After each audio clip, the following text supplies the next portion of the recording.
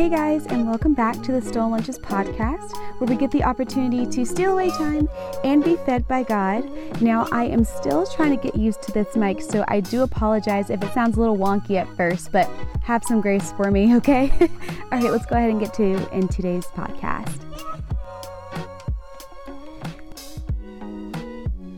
Make it your mission to show others what love truly feels like everywhere you go.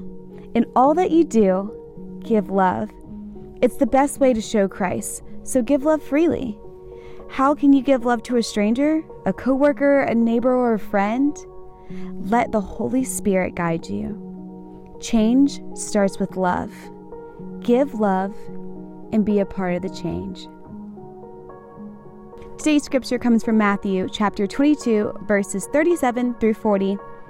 It says, Jesus replied, "You must love the Lord your God with all your heart, all your soul, and all your mind. This is the first and greatest commandment. The second, but equally important, love your neighbor as yourself. The entire law and all the demands of the prophets are based on these two commandments."